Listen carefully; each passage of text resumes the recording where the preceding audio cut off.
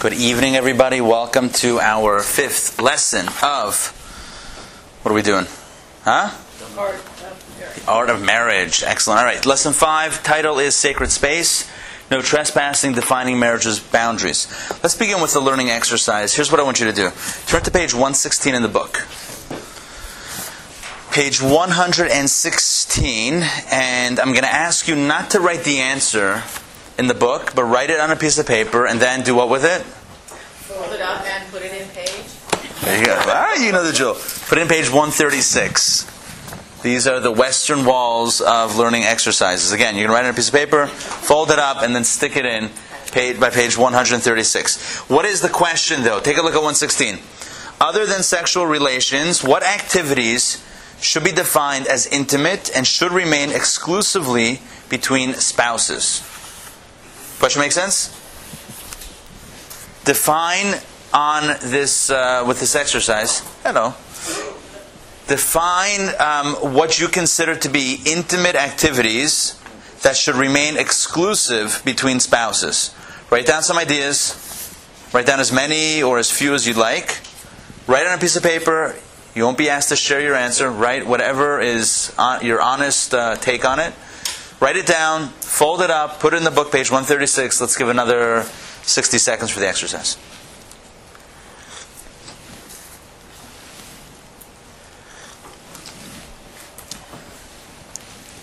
Changing the oil in the car. Should that be defined as intimate and should remain exclusive between spouses? Perhaps. I'm not going to... Depends on how you get into an oil change. Exactly. So you guys, yeah. This is just for you.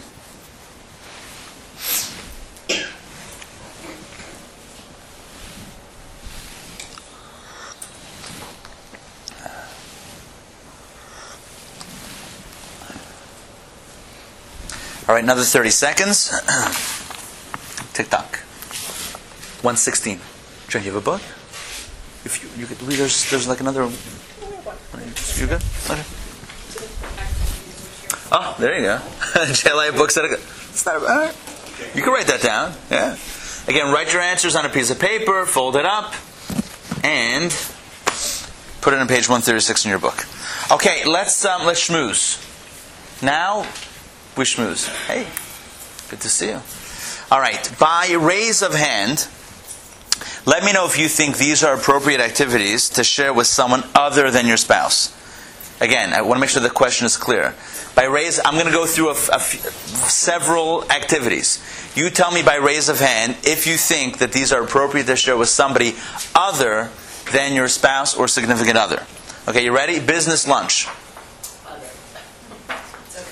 It's okay. No, raise your hand if you believe it's okay. Business lunch. Okay.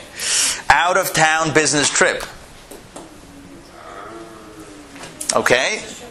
Sharing a hotel room on that business trip.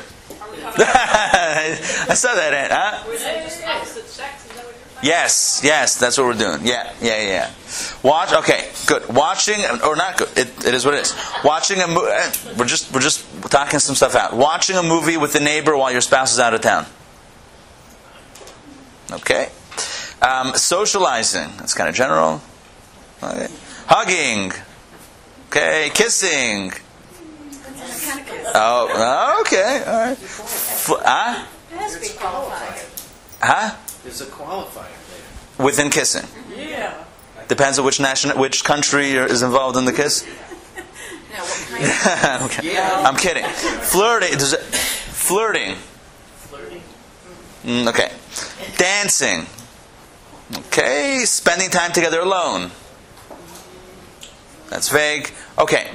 Often. Good. That's it. I'm through my list. Huh? Is it? I think at the end of the class, the list will become a little bit clearer as far as why these were mentioned. So often these aforementioned activities are not considered activities that should be exclusively shared between spouses, and indeed, a lot of the responses were to that effect. What is the difference then between sharing these activities that I mentioned with your spouse or with somebody else?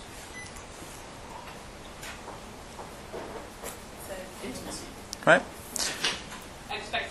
expectations. Okay, in other words, if these activities are not shared exclusively with your spouse, so then wherein lies the distinction between when these are shared with the spouse and when they're not?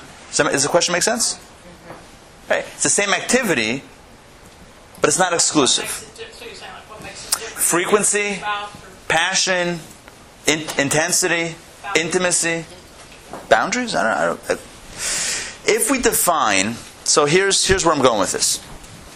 If we define the space of marriage as that which occurs exclusively between spouses, right? So the space of marriage is things that occur only between the two parties. So the more that is shared with others, the less space we have for the marriage. Does that make sense? Does that make sense what I'm saying? I'll say it again. If the space of our relationships are defined as that which we share exclusively with the other, so the more activities or whatever it is we share with others, the less space we have for that exclusive relationship. So here is my question to think, and it's a loaded question. But here's the question that I'll put out there. Would it perhaps be healthy and ideal to expand our relationships to include other exclusive activities? Does that make sense? To bring other activities that we might otherwise more casually share with others, to bring those into the exclusive realm of the relationship. So if we see our relationships as sacred space, perhaps shouldn't we be trying to expand as broadly as possible that space to gain more points of exclusive contact, as opposed to diminishing and diluting that space? Make sense? Okay. So the main question that we're going to deal with is as follows. Should our marriages be exclusive only in terms of physical intimacy? Or should there be other areas of exclusivity? And to what extent is exclusivity necessary and reasonable in a relationship? These are the questions we're going to deal with. So it's a topic that, in my opinion, is very rarely discussed in relationships and marriage, but it's without a doubt one of the most important, as we'll see throughout the class. All right, you ready? Let's get into the meat and potatoes.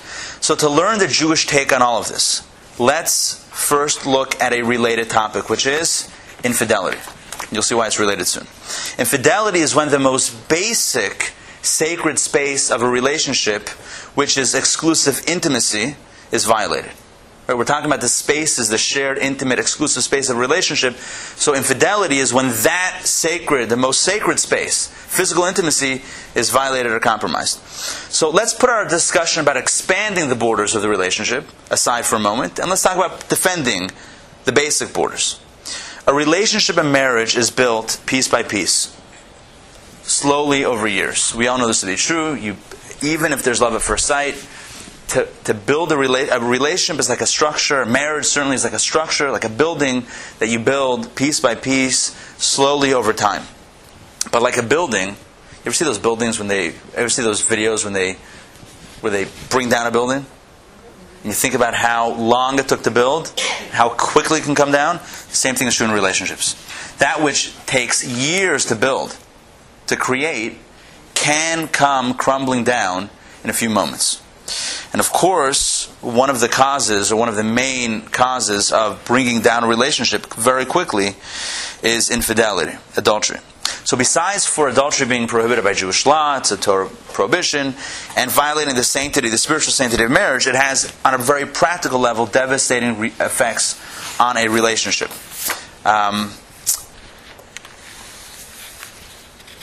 You take a look at studies. Studies today show that when infidelity strikes, the marriage has a 65% chance of divorce. That's a high number. So not that it's a death sentence, not that it's guaranteed, but it's a very, very harsh blow. Let's take a look at what the Talmud says about this. Let's begin with text number 1. You can find it on page 117. Rebecca, would you like to begin? When a husband and wife are worthy, God resides among them. If they are unworthy, a fire consumes. Now we had the first part of this text in our second lesson. So the Talmud says something interesting. The Hebrew word for worthy is zachu. Zachu. a very vague term. Like zocheh, zachu. They are worthy. So when they're worthy, God resides among them. When they're unworthy, a fire consumes them. What does it mean, worthy and unworthy? What do you think that means? What's worthy? What's unworthy? According to the most basic commentary, according to Rashi, Rashi explains that what is worthy? Faithful. In Lesson 2, we explain that they're connected, there's oneness of soul and body and emotion and intellect. But on a very basic level, what the Talmud is referring to is fidelity, faithfulness in a marriage. Husband and wife that are worthy, that are faithful, so God is there. If they're unworthy, if there's infidelity in the marriage, then a fire consumes them, which means there's a toxic energy that is introduced in the relationship that can threaten to extinguish the love that existed in that relationship previously. And again, it's a love that perhaps was built carefully and slowly and methodically over many years. But infidelity has the ability, has the potential, the power to wipe everything out. And, to cite another study, studies show I'm sure it's nothing you haven't heard before, but infidelity is the number one cause, cited as the number one reason for divorce. Here's the question, though. Take a look at 117 right there, where it says question for discussion. Sometimes we think that, okay, that's if the other person finds out. So if they find out that I'm fooling around, then it's not a good idea. But the question here is if an act of infidelity always remains a secret, will it be harmful to a marriage? What do you think? Yes. Why? One person is part of the two people. So one person is part of the two. Okay, good. So it's got to have an effect. Let's flesh it out. Though, what kind of effect? So secrecy. And checks out. Guilt is good. Yeah. What do you have? Say it again. The emotional distance from one person. We used a term the other night called emotional leakage. Leakage. Where your emotions are not, they're going elsewhere. Using somebody else for your needs, whether it's physical, emotional. Yeah. We're going to talk about emotional affairs as well a little bit later. But definitely there is a lot of energy that's being directed in other directions. Well, I think it's usually a symptom of something else going on in the marriage. It doesn't usually happen in a vacuum. Okay, so you know what? Hold that idea, because the next section we'll be focusing on the causes of infidelity. But let's... Because it's a symptom, even in my opinion, even if it's a secret, there's something off. Like the fact that sometimes people will have affairs instead of discussing whatever the problem is, so it's going to impact. So you're saying that that's only the manifestation of a deeper issue. So whether or not the manifestation is seen or not, there's still that underlying root issue that needs to be addressed. I like that point. Any other ideas? Why is infidelity toxic whether or not it comes out? I want to share another idea. King David writes in Psalms, Eretz, I love emes. This is one of my favorite quotes from the book of Psalms. Emes, or emet, mi eretz titzmach, which means truth sprouts from the ground. And the visual is, you can try to bury the truth, but it always, like vegetation, it will always break through the surface. It will always come up. But again, the question here was if it always remains a secret. So my argument would be, good luck. Good luck. In fact, the Talmud in Sota says, in Tractate Sota says, that a person tries to commit a transgression and do something they shouldn't be doing in secret. And Hashem, God kind of arranges things that at some point, somehow, some way, either directly or indirectly, the truth always comes out. So whether it's part of the natural, whether it's part of nature, whether it's a more direct divine intervention, or whether nature is divine intervention, which is another topic, bottom line is, very rarely will something actually remain a secret for all time. But even if it would, there are many destructive elements to it. As we said before, I'm going to mention the ones that I wrote down. And these are things that were mentioned before. It's introduced into the relationship the ideas of lying and cheating, disrespect, right? Guilt, and physical and emotional leakage, for lack of a better term. So infidelity can literally devastate a relationship. Not that it's impossible to recover and to perhaps even grow stronger from that experience, but in and of itself, it is devastating. All right, so we know this. We know how destructive infidelity is. We know that affairs bring down marriages. 65% of marriages that have affairs end in divorce. It's the number one cause of divorce, as stated, etc. So we know how destructive it is. But many of us, even those in this room, perhaps, think that it's not relevant to us in our relationships. The famous last words are, that's someone else's problem, not mine. Right? It's someone else's problem. It's not I'm not dealing with it. It's somebody else's. So in a way, it's a beautiful. On one level, it's a beautiful thing to think, because it's basically an expression. If somebody says an affair, not in my relationship, not in our marriage, that's not.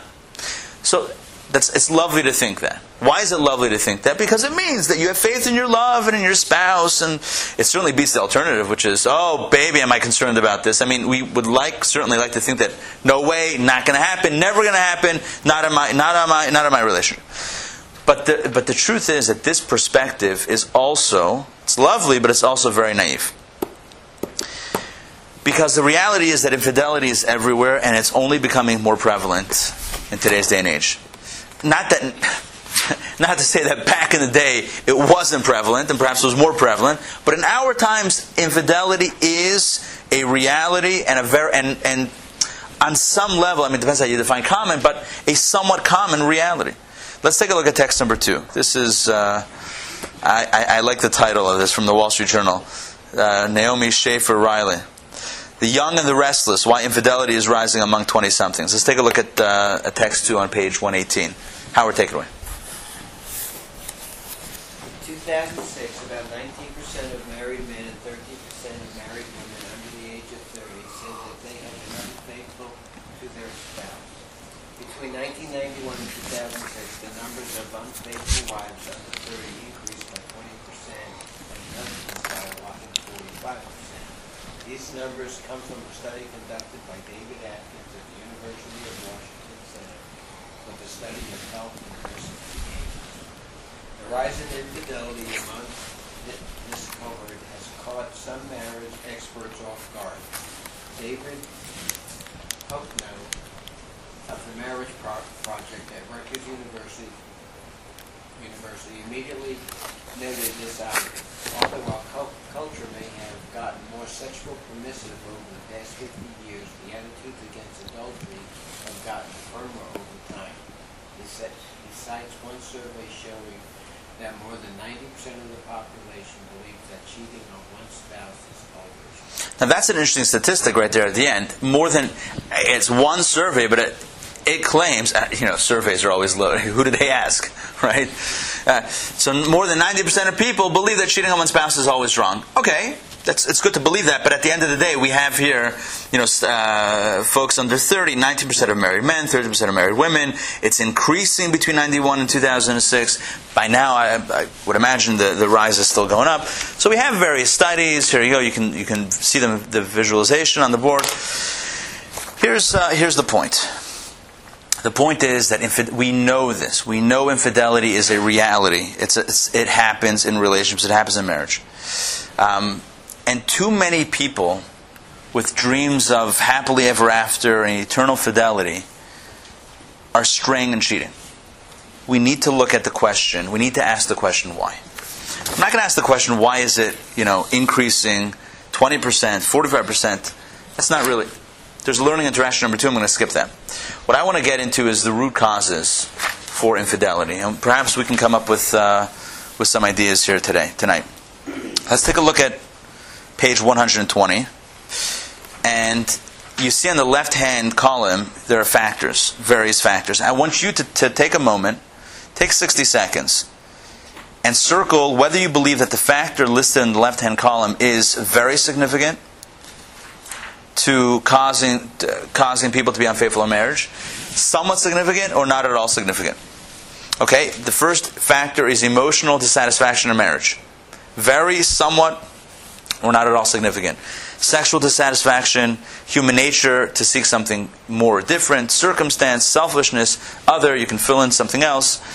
Please take, again, 60 seconds, circle some answers, but just please do it so that we can discuss it. You may begin.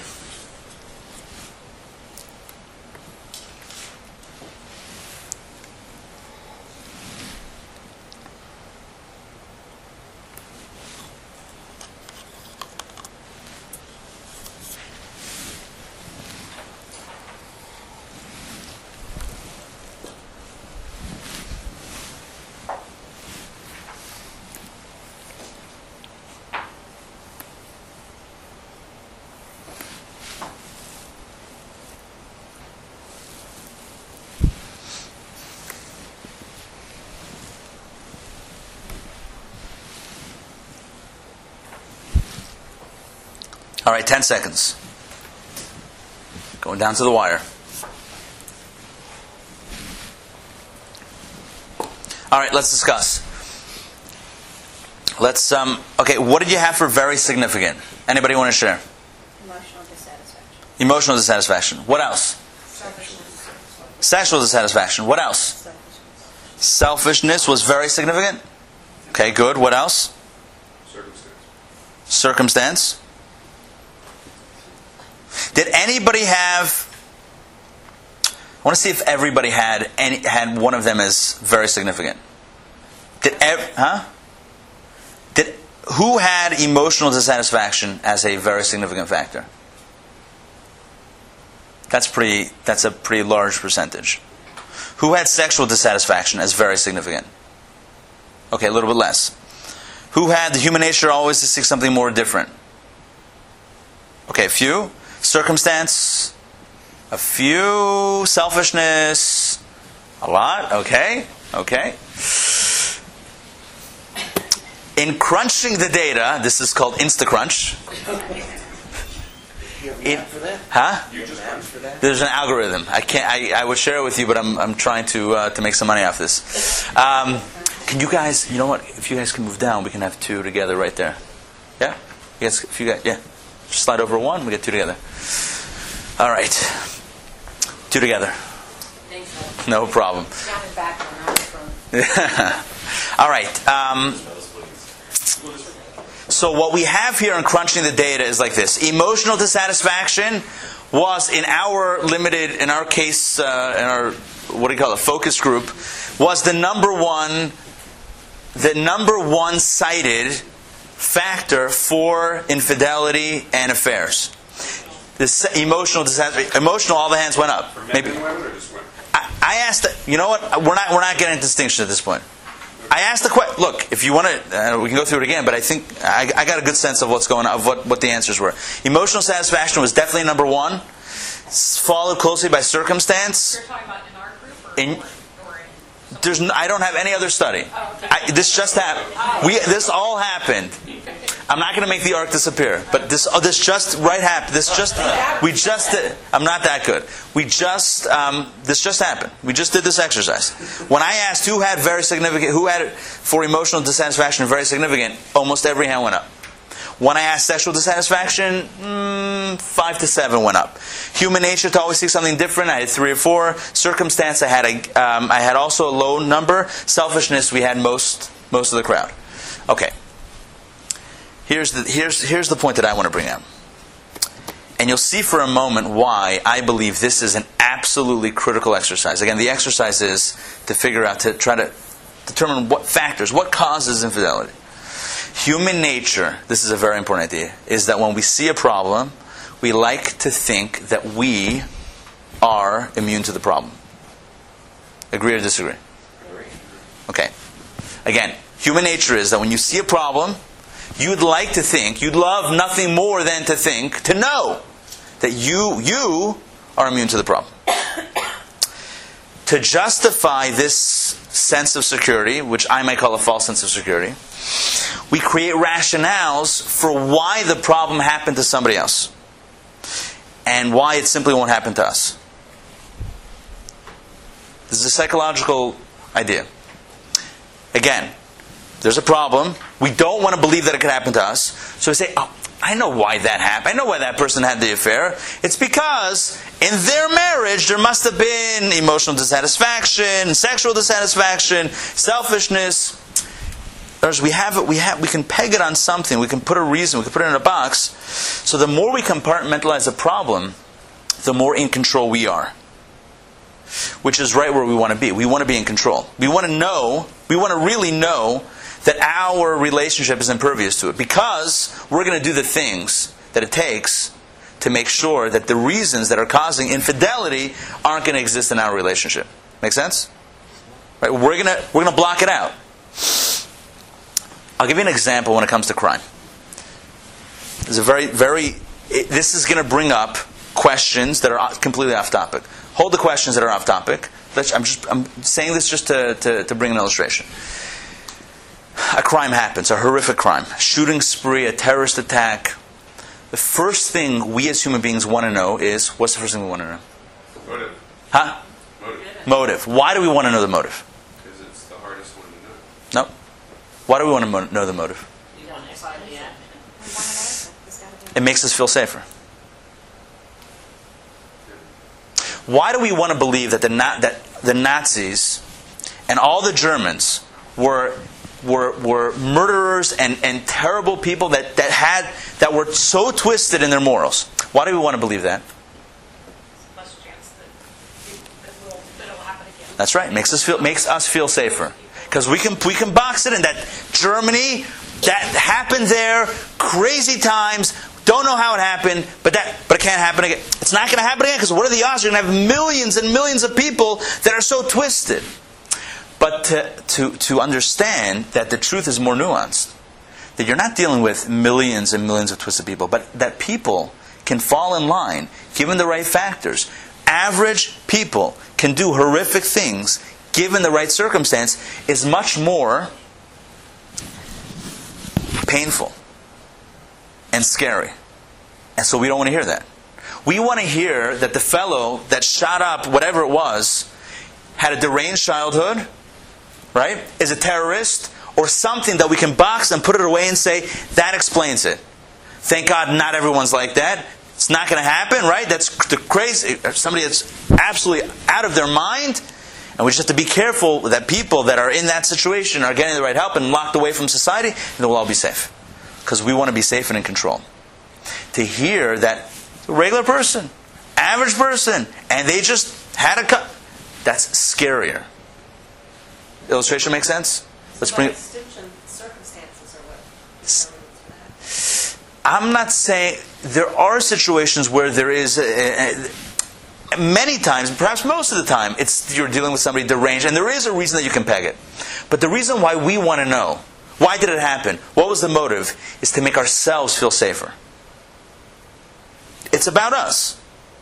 When we can put it in a box. Why did the Holocaust happen? Elie Wiesel, there's a story told. A high school student asked him once, how could the Holocaust have happened? So his response was, if I gave you an answer, would it help you sleep better tonight? It's like, why do you want an answer? Be able to put it away in a box and put it on the shelf? I understand it now. That's why it happened. To make ourselves feel better.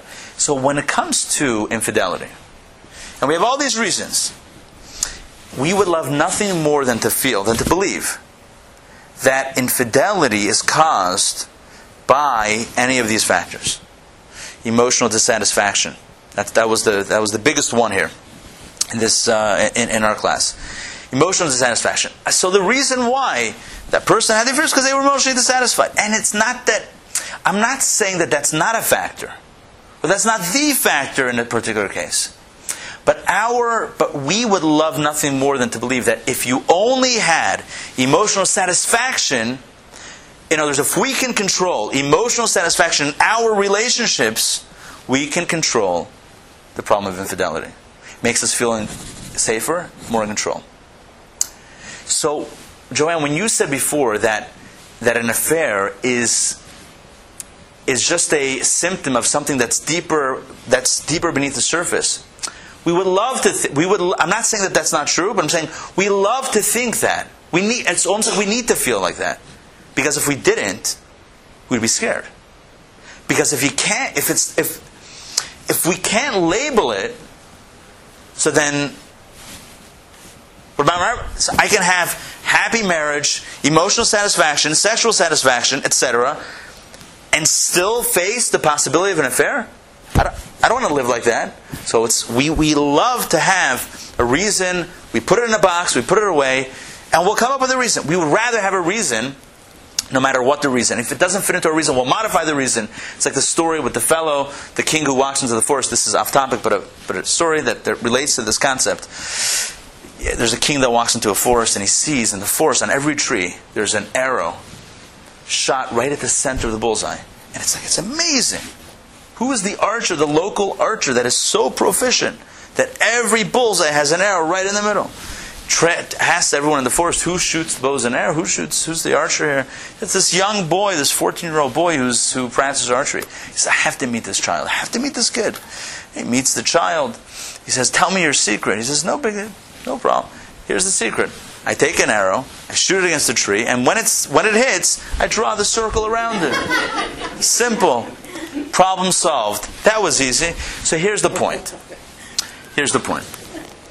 Point is, we need to put it into a box, a circle. We need to make sense of it. So we come up with reasons. We love to have reasons.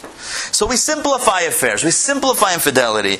He wasn't happy. She wasn't happy. The partner wasn't responding to their needs. The marriage was doomed. I could see it. It was a bad problem. Okay. And we're profoundly afraid to chalk up infidelity to something more capricious, which might leave us vulnerable. But it's not true. It's not true. The data knows it, and deep down we know it too. The truth is that a person that is happily married, can also have an affair. The Torah knows this also, and the Torah has an unbelievably honest and unflinching take on the root cause of infidelity.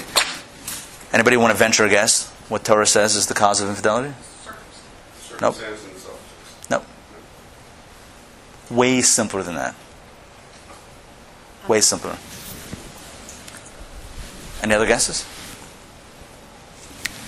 It's very simple. We are sexual creatures. That's it. It's simple. If you want to see where this idea is developed, let's take a look at Scripture and at the Talmud. All right, take a look. We're on page 121, text 3. Let me give you the context of this text. Let me give you the context. The setting is the beginning of the era of the Second Temple. The second holy temple that was in Jerusalem, built in the 6th century. Sorry, it was built in the maybe 5th century, 5th or 4th century BCE, before the Common Era. So we're dealing with 2,500 years ago. The Jewish people had just begun to return to the land of Israel from the Babylonian exile. And the leaders of the Jewish people, Ezra, Nehemiah, Ezra was a leader, Nehemiah was a prophet, they are appalled that some Jews are still serving idols, which the prophet said was the cause of the first temple's destruction. So again, the gap in between the first and second temple was, anybody know the gap? How many years was there in between the end of the first temple and the beginning of the second temple? 70. Close. 70 years. 70 years in between. So the destruction of the first temple is still, the memory is still there. Everyone knows it. They were all exiled. They're all coming back now. And to the absolute consternation of the leaders of the Jewish people then, there are people who are still serving idols. When the prophet said the reason why the first temple was destroyed is because of idolatry. They're serving idols again. Take a look at what happens next, according to the Talmud. Charna, take it away. They cried aloud to God, Nehemiah. The leaders did. They cried out to God when they saw that people were still serving idols. Continue. This is the Talmud's analysis. What was their cry? Rav, others say Rabbi Hanan, said, this was their cry. Woe, woe. It is this temptation for idolatry that has caused the destruction of the holy temple, the burning of the sanctuary, the killing of all the righteous, and the expulsion of Israel from their land. And it is still dancing among us. You have surely given it to us so that we may earn reward through resisting it. We want neither it nor the reward it potentially brings us. They fasted 3 days and 3 nights, whereupon the temptation for idolatry was surrendered to them. It came forth from the Holy of Holies, appearing as a young fiery lion. Thereupon a prophet said to Israel, "This is the evil desire for idolatry, departing from our midst." The sages said, "Since this is a time of grace, let us pray to be rid of the temptation for sexual transgression." They prayed, and this temptation too was handed over to them. The temptation said to them, "Understand, if you kill me, the world will be destroyed." They imprisoned it for 3 days. They then searched the entire land of Israel for a fresh egg, but there was none. They said, "What shall we do now? Shall we kill it? The world would then cease to exist. Shall we pray that we retain the positive half and destroy the negative half? Heaven will not grant half." They blinded its eye and released it. It helped inasmuch as temptation no more entices people to commit incest. That's what the Talmud says. Yeah? Huh? There's a lot of things in here. Where do we start? All right. So paragraph 1. There's a lot of stuff that needs explanation. Let's. Not, huh? We gotta flip. No, hold on. Here's how I want to do this. Number 1, let's understand. Huh? Lego my. Yeah, exactly. What ego? There ain't no ego. I'm going to paraphrase what just happened, deal with some questions, and then get to what's the point of all of this. Why we're bringing it up. To paraphrase, there is the leaders sense that there is this drive for idolatry that is out of control. Now, can you relate to idolatry? Do you really want to serve an idol? But did you wake up this morning and be like, "Oh, I gotta serve an idol"? But we do it every day. We do it. Well, no. But that particular form, I agree with you. But that particular form of idolatry, creating a little statue and bowing down to it and offering incense and sacrifice to it, are we all tempted to do that? We're not tempted to do that. Says the Talmud, it was slayed at that moment in time. Then they said, "Oh, hey, this works. So let's deal with the next big temptation, idolatry and improper sexual transgression." So at that point, things got a little bit sticky. The temptation says you get rid of the drive, right? The sexual drive. That's it. No more procreation. Done. And indeed, when I was in prison, no eggs for 3 days. What should we do? We can't keep some and destroy others. You can't. It's either there or it's not there. And if it's there, so what happens? They blinded its eyes, so it helps for incest, but that doesn't mean that there is no incest anymore. It means much less than it was. Okay. Now, did this story happen? Are we to understand this literally? Metaphorically? Most commentaries say it's more of a vision that the prophet Nehemiah saw, as opposed to something that actually occurred with various spirits, etc. But the concept that we can extract from this, I believe, is clear. What do you think? What do you think the point is? What central message do you take from this that might be relevant to our discussion? Question for the class. Any message? Huh? Well, okay, so it seems like this evil desire for idolatry. So that's kind of like a built-in desire. Good. It sounds like, right? Yes. And so you can sort of smite it out in its entirety, but it sounds like then you get rid of an awful lot of other stuff that you probably need. If you get rid of the idolatry, good. So idolatry is done, you're fine. But if you get rid of the other drive, right? Yeah. Sexual drive. That's not good. That's not going to work for procreation, right? That's not, yeah. So it sounds like there's like this tightrope walk.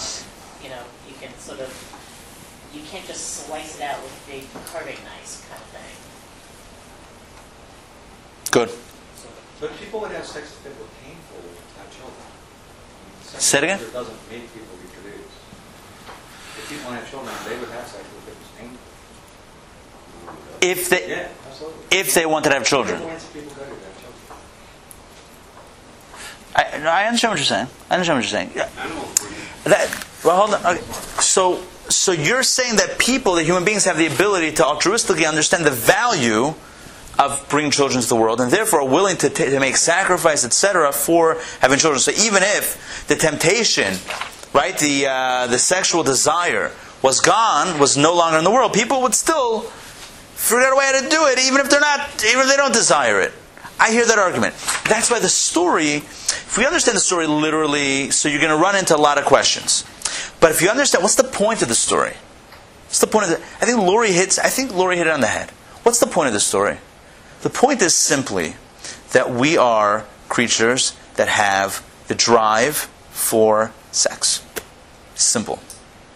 And that it's not cut out of our system. And you can't cut it halfway. I think the key point is, shall we pray that we retain half and destroy half? Heaven will not grant half. You know what that means? You can't say, my drive is only going to be for that which is healthy, that which is appropriate, but not anywhere else. You can try, but the drive is still there. You cannot, God doesn't miraculously give us the gift and say, you're not going to be attracted to anybody else once you get married. You're not going to have any desires once you commit. It doesn't happen. We are creatures that have that temptation and desire. Torah recognizes it. Torah recognizes the force, the power of that drive and desire. And Torah gives us the tools in dealing with it. The point is that no one is impervious to the sin of temptation. No one is impervious to the temptation of sin. Temptation of sinning in a sexual way. Let's take a look. Does it make sense how we got that from the story? Yes? No? Yes. We have a confident yes. I'm going to go with that. Again, the point of the story is that there is this drive. We're not going to cut it out wholesale. We can't cut half. It's impossible for it to retain the positive half, destroy the negative half. It is what it is. It's a drive that we have. And the message is that each of us has it. And it's not going anywhere. And therefore, each of us, no matter how good, here's the point that we're getting to, no matter how good the relationship is, how happy the marriage is, how emotionally connected we are, how physically connected we are, a human being is still susceptible to temptation and to infidelity. Take a look at text number 4. Huh? That's a funny text. You read ahead. Text 4. Bobby, take it away. Some captive women were ransomed and brought to Nahardia. Yep. They were taken to the second story of the house of Rav Aram, the pious, and the ladder was removed from beneath them. Now he's referred to as the pious for a reason. Continue. As one of the women passed by, the hatch that served as the passageway between the two stories, the light shone through the hatch. Rav Aram seized a very heavy ladder, and he alone lifted it, set it up, and proceeded to ascend. When he had gone halfway up the ladder, he steadied his feet and bellowed in a loud voice, "A fire at Rav Aram's!" The rabbis came running to help extinguish the fire. Seeing that there was no fire and understanding what Rav Aram was about to do, they reproved him. "We are ashamed of you," said he to them. "Better that you be ashamed of Aram in this world than you be ashamed of him in the next." What do you think the point is?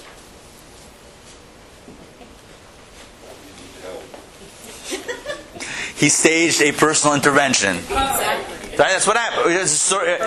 Just to clarify the story, he says, "I got a fire at my house." So they all come running. "Where's the fire?" It's like, "I'm on fire, baby." No, that's, according to the commentaries, really that's what he meant. He meant that he was alluding to the fiery passion, to sin that he was experiencing. Huh? Yeah. So, right? Oh, this is great. Oh, we got to get back to Homer. Okay, 1 second. We'll get there in a second. So here's the point. The point is, so here's the question. So the Talmud says that Rav Amram the pious was about to sin with this woman, with this captive, in his house. The commentators say that the ladder took 10 people to... There was a ladder that was so heavy that 10 people were required to lift it. You know what they say when there's, you have the adrenaline rush, you could lift the car even.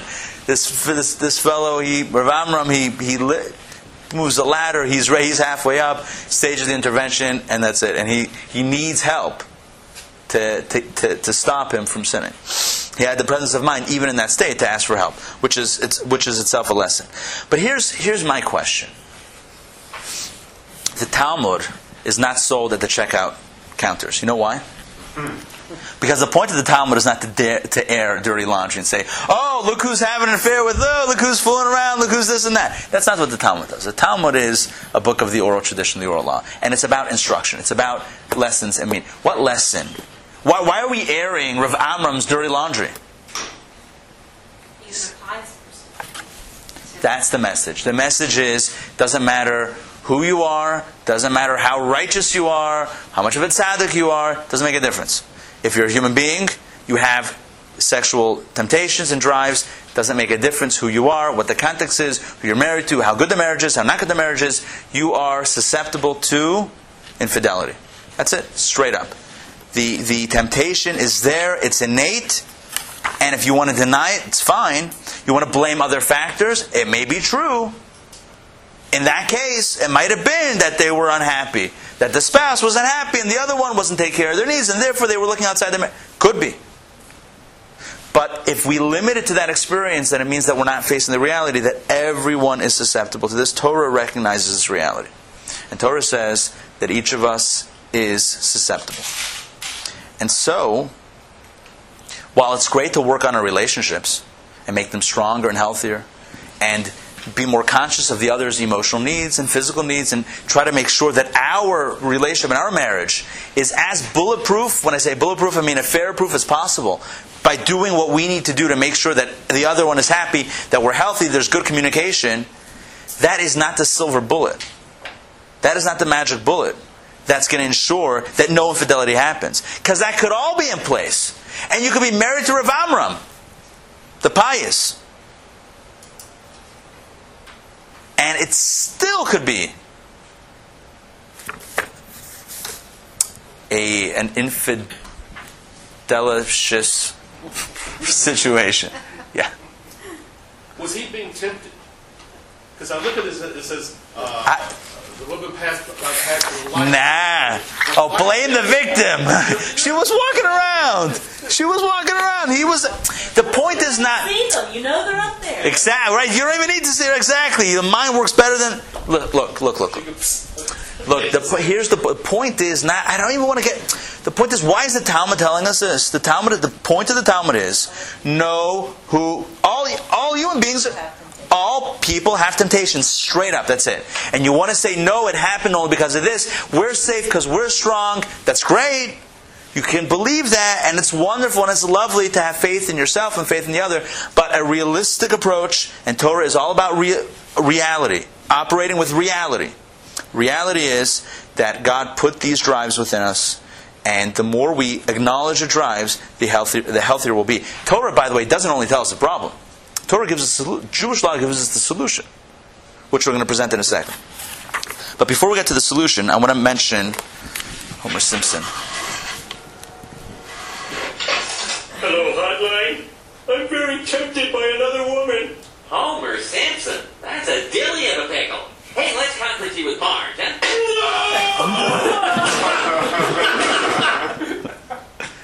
That's it. Okay. a word from our sponsors, huh? We're going to leave. Yeah, he's back up. He's fine. See? He's good. We're at the beginning of the clip again. Okay. The point is not that he doesn't have a happy marriage with Marge. Everything's great. But he's... Okay. And by the way, we're not specifically talking about men or women. I hope I haven't even mentioned gender. Not even once. Torah acknowledges that the drive is... All human beings have this drive. And by the way, there's one more, before we get to the answer, and Judaism's, I'm going to call it an elegant answer to the problem of infidelity. I want to make one more point. The truth of our nature, our sexual nature, has another important implication. If we do find ourselves attracted to somebody else, or fantasizing about an infidelity or an affair, it doesn't mean that our relationship is doomed, broken, dysfunctional, or unhealthy. A person can think, if I'm thinking about somebody else, if I'm desiring this, that, and the other, it must mean that there's something deeper in the relationship, there's something broken in the relationship, so you have a broken relationship, so might as well do it. Doesn't mean that. What would Judaism say? You're attracted to somebody else? What does that mean? Mazel tov. You're a human being. Look what it says in Tanya. Same technique that he writes in Tanya, the author of Tanya writes in Book of Tanya. He says that person could, why is it that I'm praying and all these thoughts are coming to me? I must not be praying right. No, you must be human. It doesn't mean you're doing it wrong. It doesn't mean just because you're desiring, you're thinking, you're fantasizing, doesn't mean that you're in a broken, unhappy, unhealthy, dysfunctional relationship. It means, it could be, I'm not saying it's not. People are not happy in their relationships, but it doesn't have to be that. It could also mean that you are a functioning, healthy human being. Not that we should therefore act on it, but the point is, don't beat yourself up over it and pronounce the marriage and relationship dead. Instead, the healthy approach is to understand that this is also part of human nature, and now let me take the opportunity to refocus my attention, my direction on my spouse. That's it. Simple. Make sense? So is that why there are all the safeguards about you're not supposed to do all this? Oh, yeah. That's what we're going to get to. Yeah. That's exactly what we're going to get to. It just acknowledges that we are human, and so rather than us having the This is exactly where we're headed to. We're headed to understand what is Judaism's approach. Again, there could be any number of issues in a marriage and relationship that are driving somebody. But the underlying, but Judaism says, doesn't matter who you are, what the marriage is, it could be the healthiest. Look, Torah has no issue with people working on their marriage and having a healthy relationship, a happy marriage, and emotional connection, physical connection, working on all that stuff. That's great. Fantastic. And I'm not saying this sarcastic. I'm saying really, that's good, and we should always be doing this. And until now, we've been talking about until this lesson how to improve the relationship, how to connect on a deeper level, all of that, and that's essential to a relationship. The point is, all of that could be in place, and we're still human beings that have temptations and desires. And Torah acknowledges this reality. Doesn't say, "Oh, no, it's not going to happen. It's not going to happen. As long as you do X, Y, and Z, it's not going to." Torah understands that these are realities, and Torah provides an elegant response to the problem. And here's a simple formula. And I don't have it up on the board, but you can write it down. Motive. I sound like a crime novelist or whatever, scientist. Motive plus opportunity equals recipe for disaster. Again, if you have the motive and then you have the opportunity, that could equal a recipe for disaster.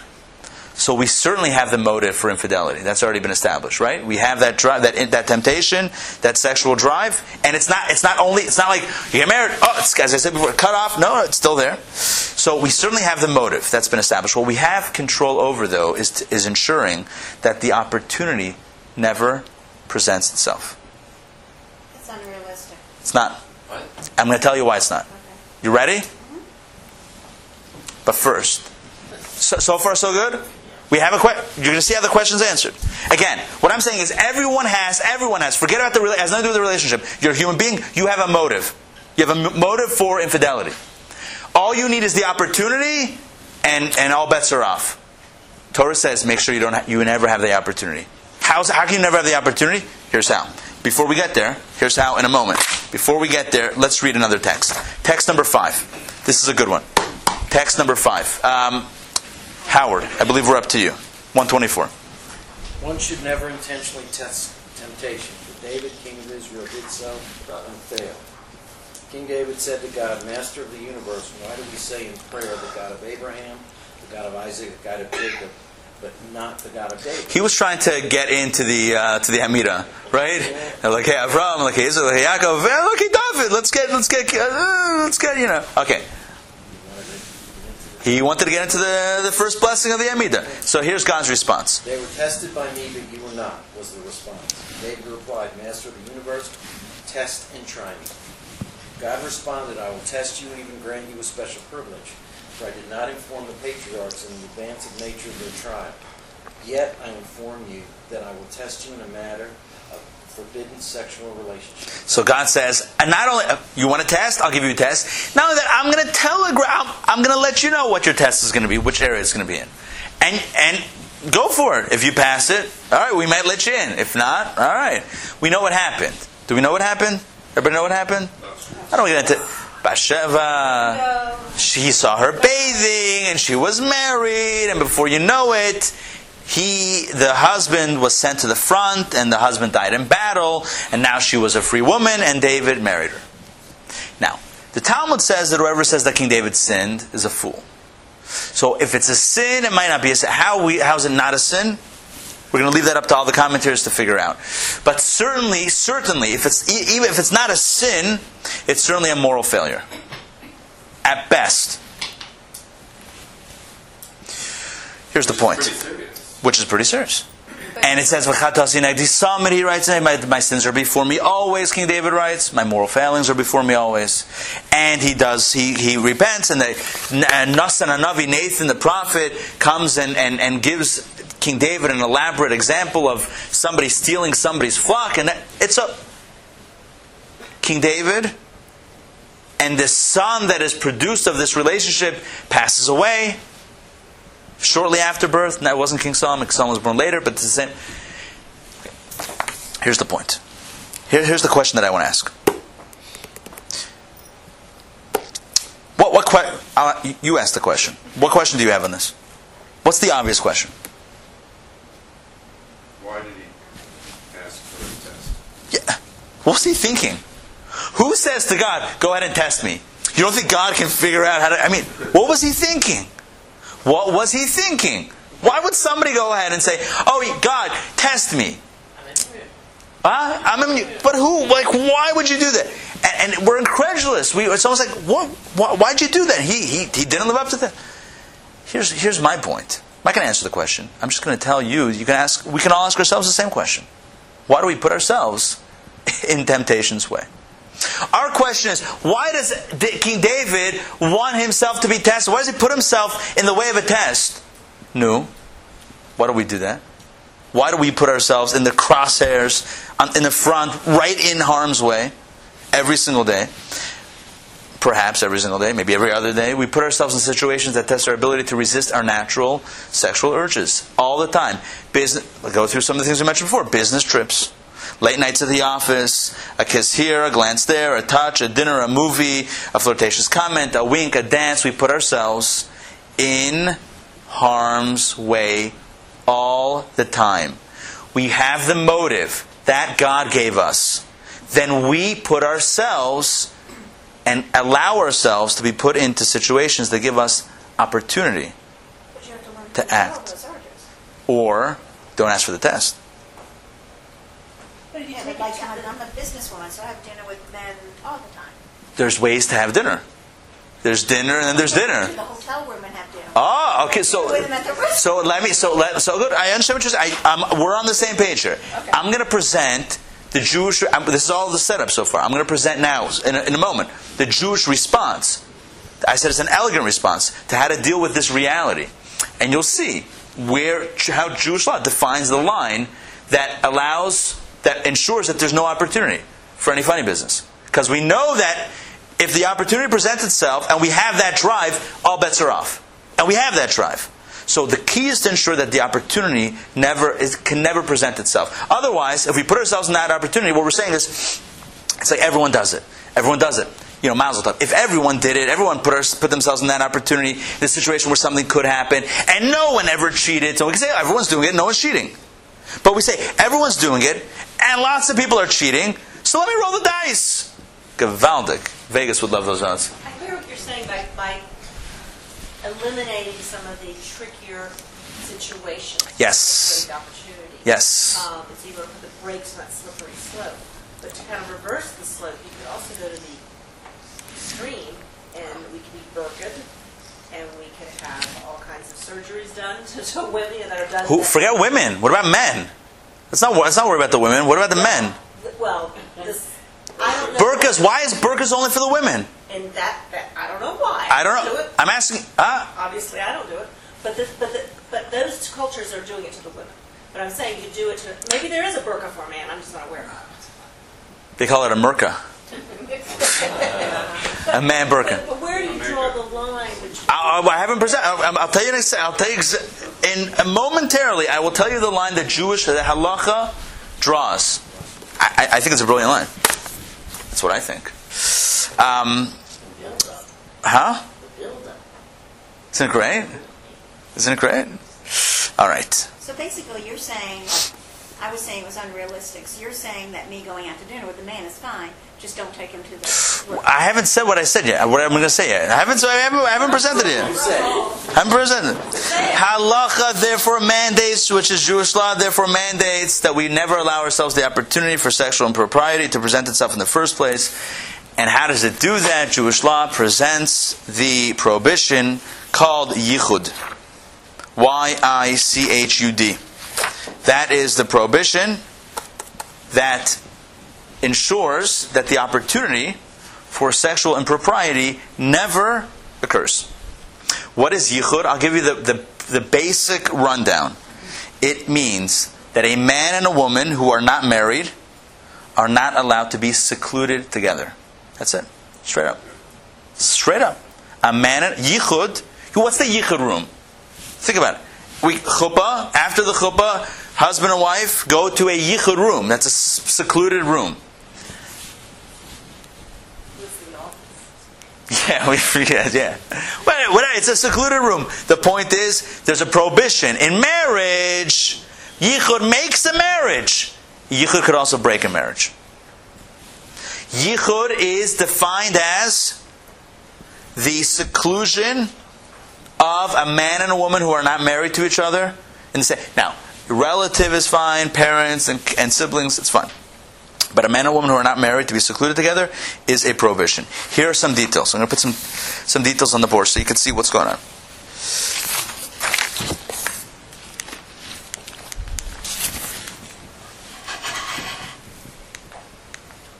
Okay. Unmarried man and woman may not be alone in a secluded place. They may be alone if the door is unlocked and there is a realistic chance that somebody may enter. Does that make sense? Someone might like that. Huh? No. Right. I hear you. But the point is, this is at least mitigating. Okay, so then at that point, that doesn't work. Okay, good. You got to know thyself. Laws of yichud do not apply to parents and siblings, as I mentioned. In modern times, yichud is especially relevant in the workplace for obvious reasons. Yeah, for sure. You got it? Can you see it?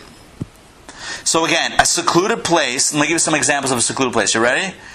A closed room or a closed house, a quiet beach, a park or a forest. If you're alone in the forest and strolling, that is, I'm not in a room. Door's not locked. We're in nature. Sorry. Doesn't count. You know why it doesn't count? The opportunity is there. If there is an opportunity, if there is a remote opportunity that some monkey business can go down, then you cannot be there with them, him or her. Cannot be there. What about a car? A car is a problem. Car pulled off the side of the road overlooking the city is problematic. It's absolutely problematic. I will not meet. And by the way, before I get to me, it doesn't make a difference. The prohibition of yichud doesn't make a difference who you are and what you are, or how old you are, or how attracted or unattracted you are to the other person. It doesn't make a difference. Think about the implication, by the way, for office workers, as I mentioned, lawyers, doctors, therapists. Because this never happens, right? Never happen in a professional. Never happens, right? We can't actually, with a straight face, say it never happens. We know it happens. We know it happens all the time. So who are we fooling? Fooling ourselves. Say that, no, in a professional would never. But maybe we're not even fooling ourselves. We just straight up acknowledge that it happens. So this is with work as well. Work, professional, vacation. It doesn't make a difference. What context? So you're saying you can be in a room, just can't have the door closed. Correct.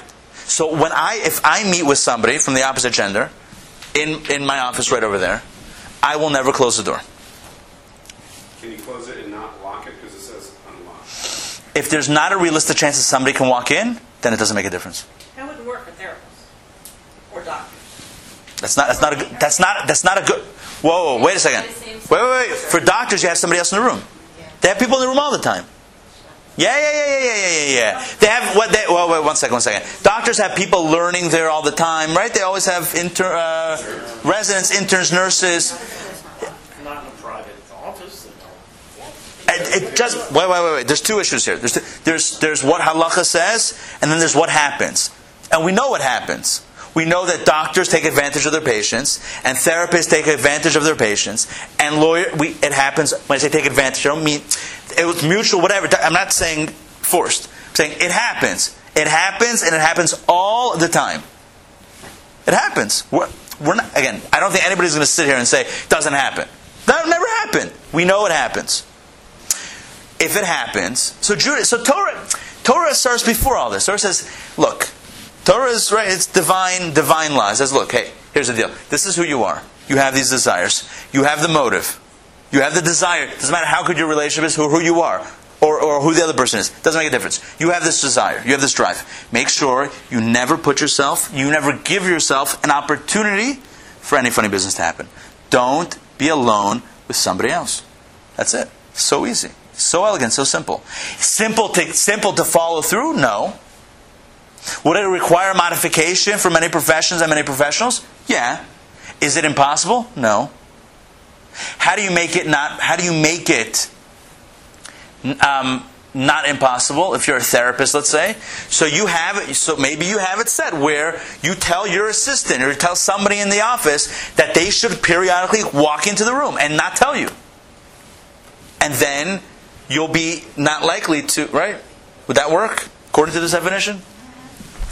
Doors unlocked, there's a realistic chance somebody may enter. By the way, if I'm alone here in a Chabad house and the door's unlocked and it's at night, does that help? Forget it. Ponds, this area. No. Listen to this is my question. The guy would walk in the other night. You're alone. There's nobody else with you. Which guy? Oh, yeah. Right? No, I'm not alone. I'm meeting with somebody. Right? I'm meeting with somebody. Oh, sorry, details. I'm meeting with somebody, but it's at night, but I leave the door unlocked. Is that going to help the issue of yichud? Not necessarily. If I don't expect anybody to walk in, that's called opportunity. Got motive, got opportunity. What about if there are cats and homeless people living underneath the house? Does not count. Does not count. Realistic chance of somebody walking in, busting up the party, to be a deterrent that I don't deem it a proper opportunity, unless that we're going to leave as a separate, as like an appendix, huh? So you have that meeting during the day when they're have it during the day, door slightly ajar, and always have the opportunity for somebody to walk in. Otherwise, we can't meet now. That's it. Well, but you just said that if you're here meeting with somebody alone, somebody else in Chabad, then what are your choices? Don't meet with them at that point. Yeah. Oh yeah. Sorry, that's the. Or you can meet with them at your house. With Leah, or meet at the house, and Leah's right there. Yeah. The point is, here's the thing. Here's the point. If we're honest with ourselves, we recognize it's an issue. Number one, it's a real issue. It happens. We all have. It doesn't matter how good the relationship is. There's a susceptibility to this, and that Torah actually, if we're just straight up honest, the approach of Torah, which is just don't ever allow yourself the opportunity for something to happen, actually makes a heck of a lot of sense. If you never put yourself in that, not that it's easy, not that it doesn't require, as I said, modification, but if you never allow that to happen, the opportunity for that to happen, that's it. So then how could it happen? That's the response. Does it make sense? Rabbi, what would you suggest, like, in the modern world? Yes. You can make a lot of modifications. Right. The reality is you and your colleague or boss or whoever still need to go to Chicago or okay, good. Drive 4 hours to go to whatever Take major highways and always drive right next to somebody else. No, I'm you take whatever steps. No, it's a good question. Sorry. First of all, if you fly, don't fly on a charter. No, first of all, you can be in the car with somebody else. You can be in a car. Otherwise, the whole dating scene would be shot. Think about it. You pick up a young, right? I mean, I'm just saying. No, you're allowed to be in a car, but again, don't lock the doors. Keep the windows a little bit open, and again, don't pull off on like secluded. Don't pull. Yeah, that's fine. You're on a highway. What's gonna happen? You're on a highway. Again, it could happen, but it's not considered vulnerable. Because you could be driving fast, but if you're having an intimate conversation, I think that's where you put on the brakes. You have to make sure that your interaction stays. Oh, I'm with you. We're going to talk. Good. We're going to get there. We're going to get there. Emotional infidelity. Good. We're going to get there. Again, the point is like this. The point is, number one, there are solid rules that define it. Number two, there's a little bit of fluctuation. If a person knows that they are still susceptible in a certain situation, then make sure you're not in that situation.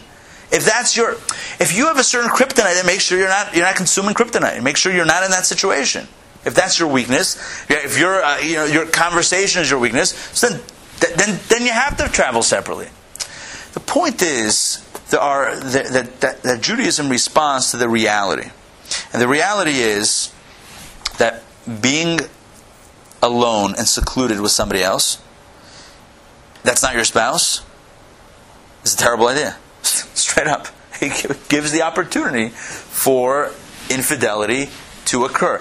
More than that, and here's the next point, more than just giving the opportunity to act on the motive that is naturally there, the drive and desire that's naturally there, it can actually fuel the desires to begin with.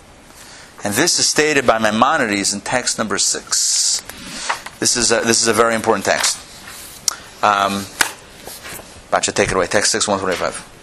There is no Torah prohibition that is more difficult for the majority of people to abstain from than sexual misconduct. Our sages said, when the Jews were commanded regarding forbidden sexual relations, they wept and received this mitzvah with grumbling and tears. Isn't that classic? Oh no, he went there. Why we'll fast another day a year, just not. We had to say we will do, and then we will listen. Okay, continue. Said, a person desires and craves forbidden sexual relations.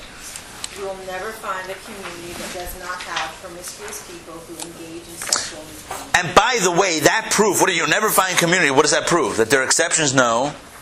That proves that everyone has them, and in every community there are those who will act on them. But everyone's got them. Continue. Therefore, it is proper for people to master their desires and train themselves to behave in an exceedingly holy manner, to think pure thoughts and cultivate proper character traits in order to guard against sexual impropriety. And one should be careful with regard to the food, for it is the greatest trigger. You see that?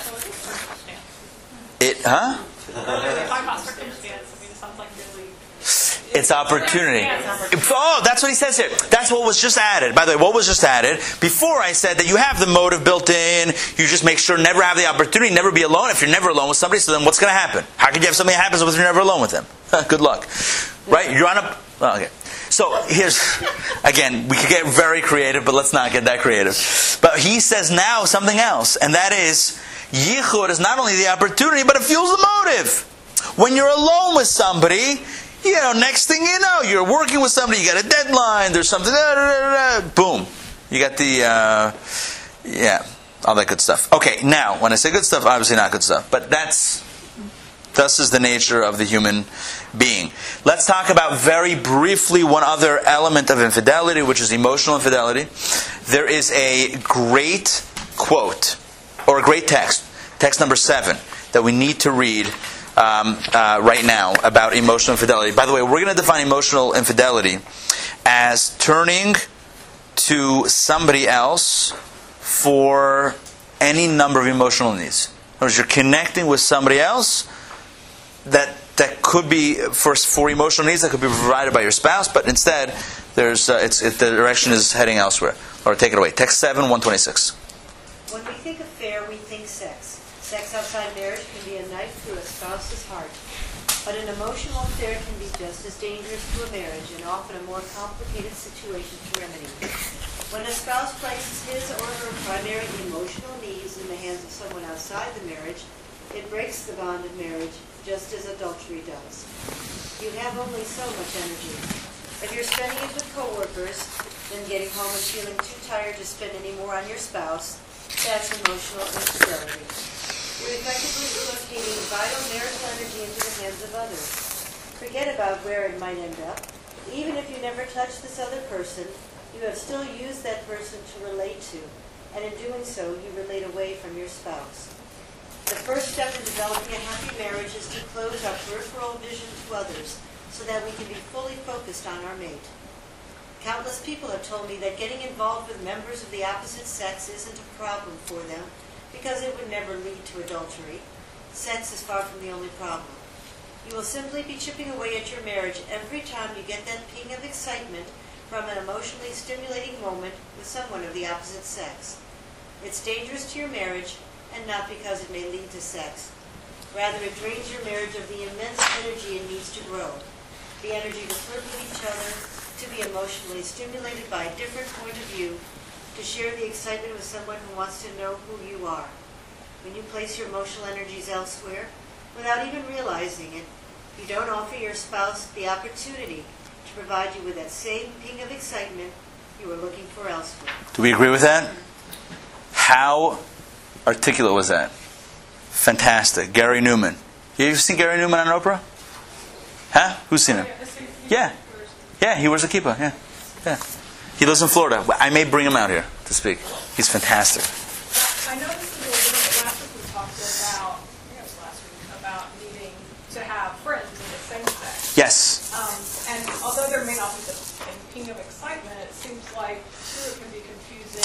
Like there's books that talk about there's still going to be emotional leakage if if the woman's sharing everything just with her female friends and male friends. So that's true. I was thinking about that also. There's definitely caution has to be taken. How much more so when you're dealing with somebody from the opposite sex? There's also another element to the excitement and the I'm sharing, I'm hearing a different point of view, I'm excited.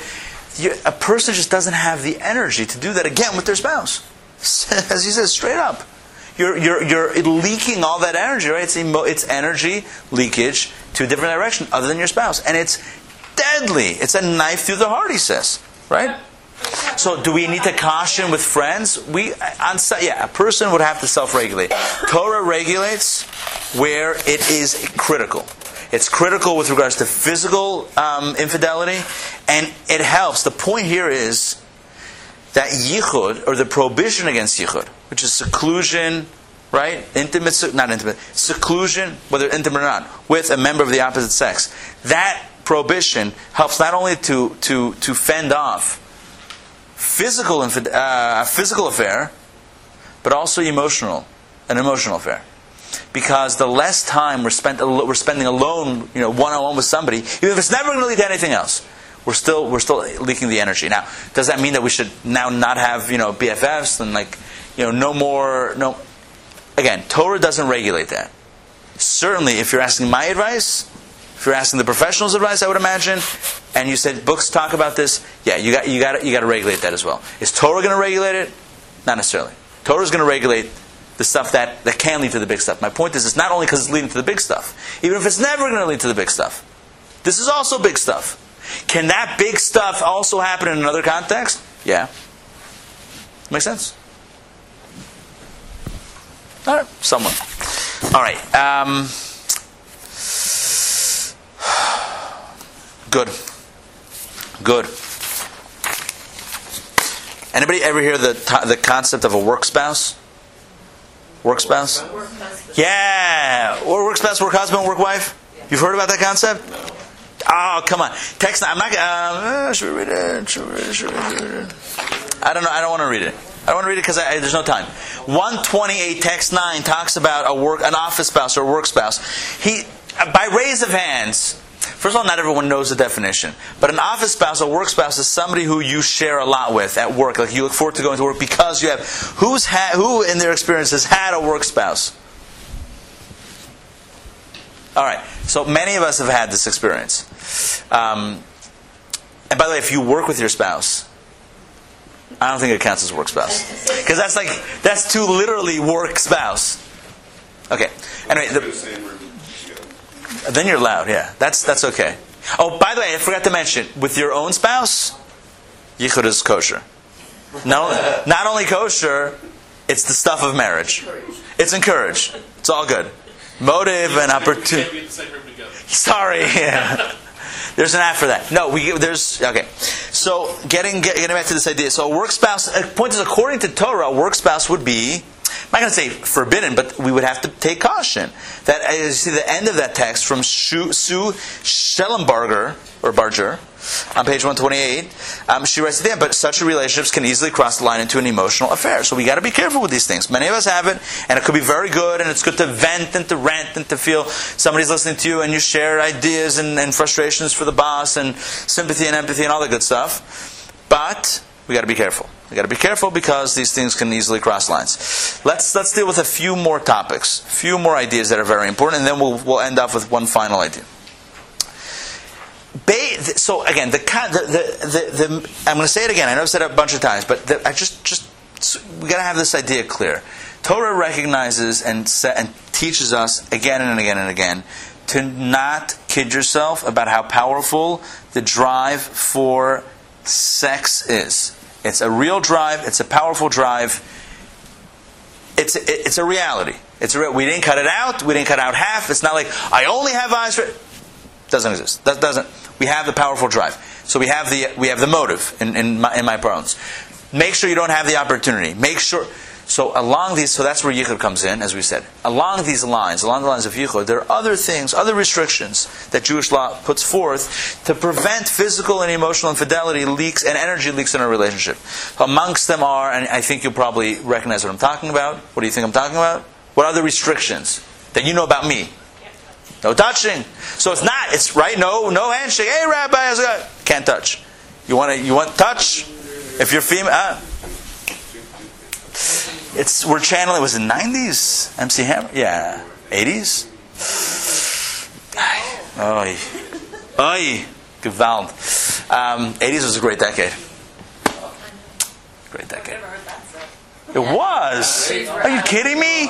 G.I. Joe, Transformers, more than meets the eye. Okay, anyway, classic decade.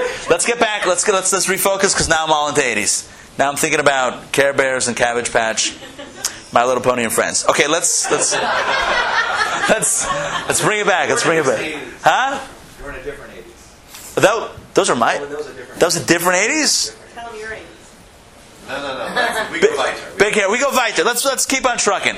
Here's the point. So as you know, if a woman wishes to shake my hand, I have to respectfully decline. And my line is usually, well, my wife will shake your hand or give you a hug whenever you see her, whenever you meet her.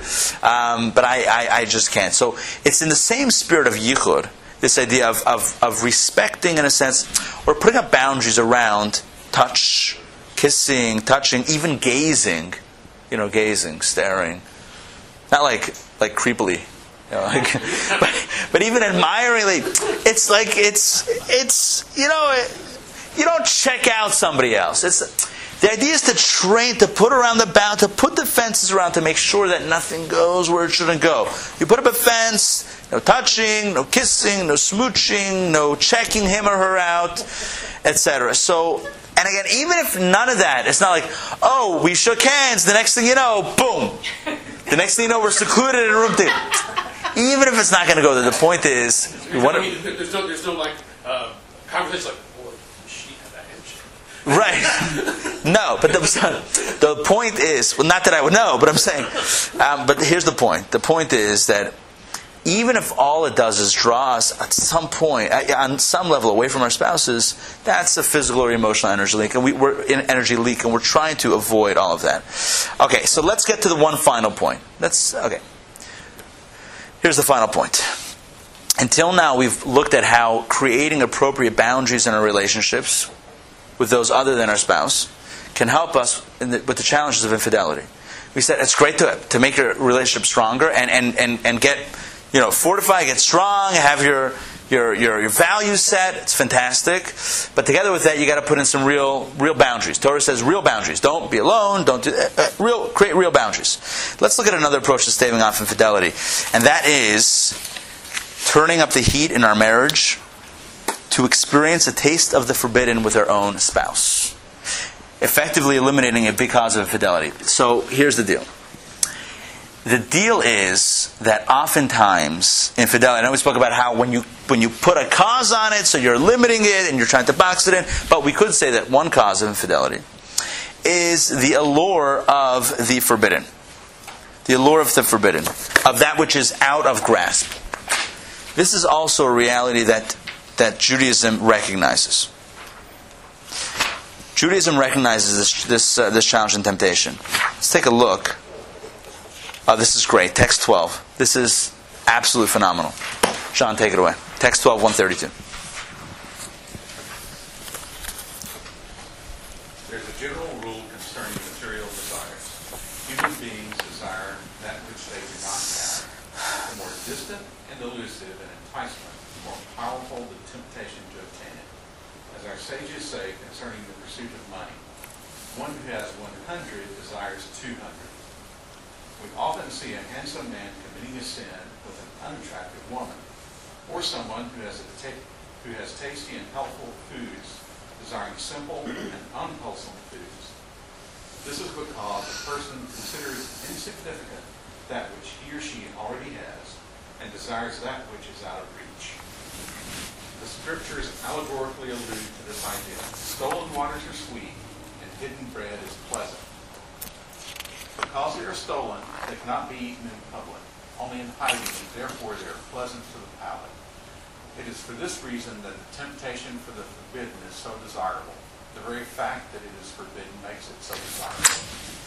Thus, the degree to which one is tempted by the forbidden directly corresponds to a person's piety.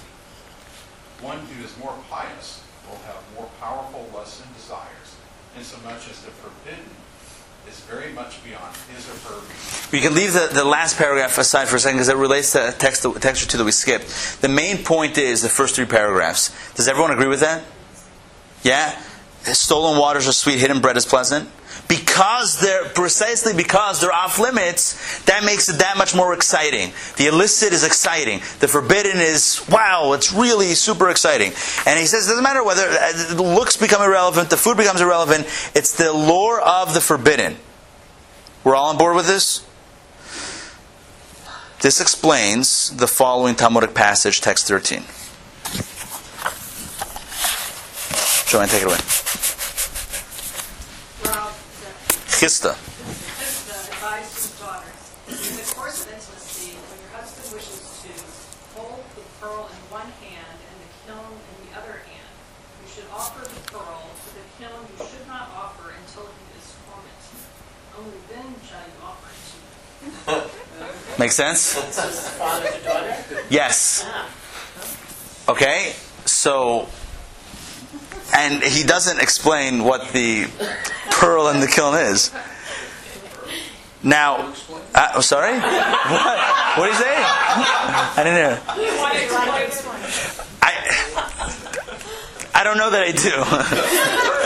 Honestly, I don't know that I want to. Bring out my. Turn the microphone off and explain. Okay. Anyway, Rashi on the page has a take on it. But you know what, if Rav Chista wanted to say it in cryptic language, well, for right now, let's keep it in cryptic language for a second. The point is, here's the point. His advice to his daughters are, well, how would you characterize the advice? Keep something hidden away. Yeah, tease him until he's tormented and can't take it anymore. Huh? That makes it exciting. And then, yeah. The point is, that fuels desire. The forbidden fuels desire. Because there's a fierce desire for the forbidden. And that also causes, once a person attains it, it's a greater satisfaction. That's the sweetness of stolen waters. It's of attaining that which is forbidden. So, what's the point?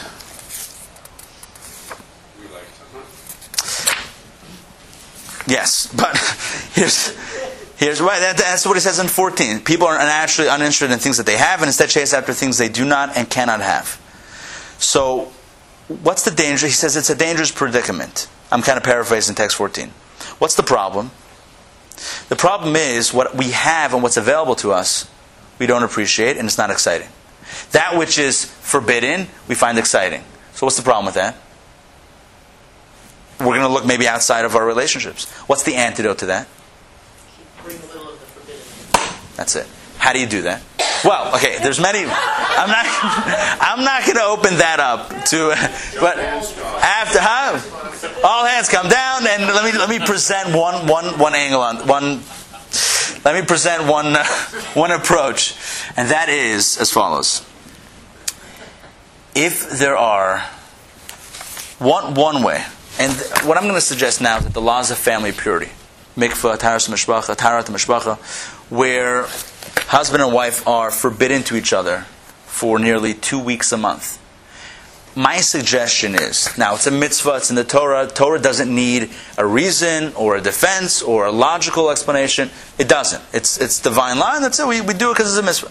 But if we were to kind of say, hey, how does this mitzvah that's already there, how does it benefit our relationship? We might say that this creates an element of the forbidden in a relationship, because for a decent amount of time, the intimacy is forbidden, and it's illicit. And it becomes stolen waters. It becomes forbidden waters that are indeed sweet. It keeps the fire alive, and it keeps the forbidden inside the relationship itself, as opposed to keeping everything everything in the relationship being open and being available, and having that allure and that drive for the forbidden happen outside of the relationship. Does this make sense? I'm purposely moving quickly through this, not because of the topic, but because we're 5 minutes past the time. So I want to just present the idea. I hope this idea makes sense. I wish we had more time to expand on this idea, but I think this is, you got the crux of the idea. So mikvah then, the laws of taharat mishpacha, which are the 2 weeks, basically 2 weeks on, 2 weeks off, is a powerful tool that we have to enhance marriage, built into to Jewish law. Instead of becoming stale and boring, intimacy is now the subject of prohibition. Right? Instead of it being, what we're used to, it's now prohibited. It's illicit, forbidden, and that itself is a turn on. That's very much desired, and it's sweeter. So the laws of family purity introduce the taste of forbidden and stolen waters into the marriage itself. No need to look elsewhere for that thrill and excitement. All right? That makes sense? Good. Now, without even answering, good. Now, let's look back at our opening exercise, and we're going to conclude the class. At the beginning of the class, I asked the question on page 116. Other than sexual relations, what activities should be defined as intimate and should remain exclusively between spouses? And all of you wrote answers, most of you wrote answers, and put them into the book on page 136. I would like to suggest that the more activities are intimate and exclusive, the more the better. Marriage is that sacred space within which we connect exclusively with our spouse. That's the space. Why would we ever want to limit that space to be as small as possible? On the contrary, our focus should be to expand that sacred space of intimacy and exclusivity. And so the laws that we learned about today, the laws of yichud, etc., help us do just that. They not only help defend our sacred space against infidelity, but they also expand it into new frontiers. My touch is reserved only for my spouse. My kiss is reserved only for my spouse. My loving gaze is reserved only for my spouse. My dance is only reserved for my spouse. What we're doing is we're expanding the space of our relationship. Instead of that being the space of everybody, everyone's in that space. And where me and my spouse have only that tiny space, that one space. Now we have lots of space. That is just us. We were expanding the marriage. Talking about marriage enhancement. How do you enhance your marriage? Expand your marriage. How do you define marriage? The stuff that you do with everyone else, that's your marriage? How's that your marriage? A touch? A kiss? You do it with everybody.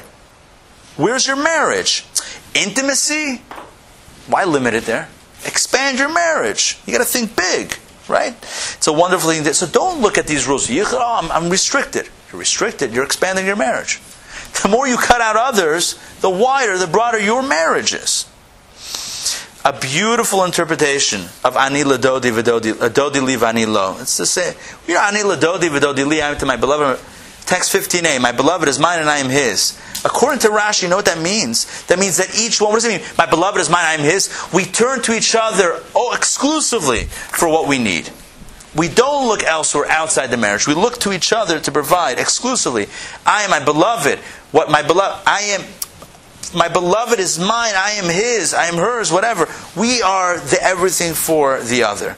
We've expanded the relationship to find what we need physically, emotionally, and otherwise with each other, not with others outside. We're reducing energy leaks, emotional leaks, physical leaks. We're reducing all of that. We're sealing off the relationship, expanding the relationship, and finding a place of intimacy and exclusivity that is indeed the bedrock of a happy, healthy, and everlasting marriage. So, on a practical level, my suggestion, and this is what I'm offering, what I'm putting out there. This is my suggestion, is to cut out one area of contact with others outside your relationship. One. Choose one. Cut it out. I'm expanding my marriage. This now will be it hasn't been until now, but from now on, this will be this area, whatever it is of contact. I don't mean literal contact, but either literal or physical or figurative contact is going to be exclusively reserved for my significant other. Expand your relationship. That's one suggestion. Consider keeping the laws of family and purity mikvah.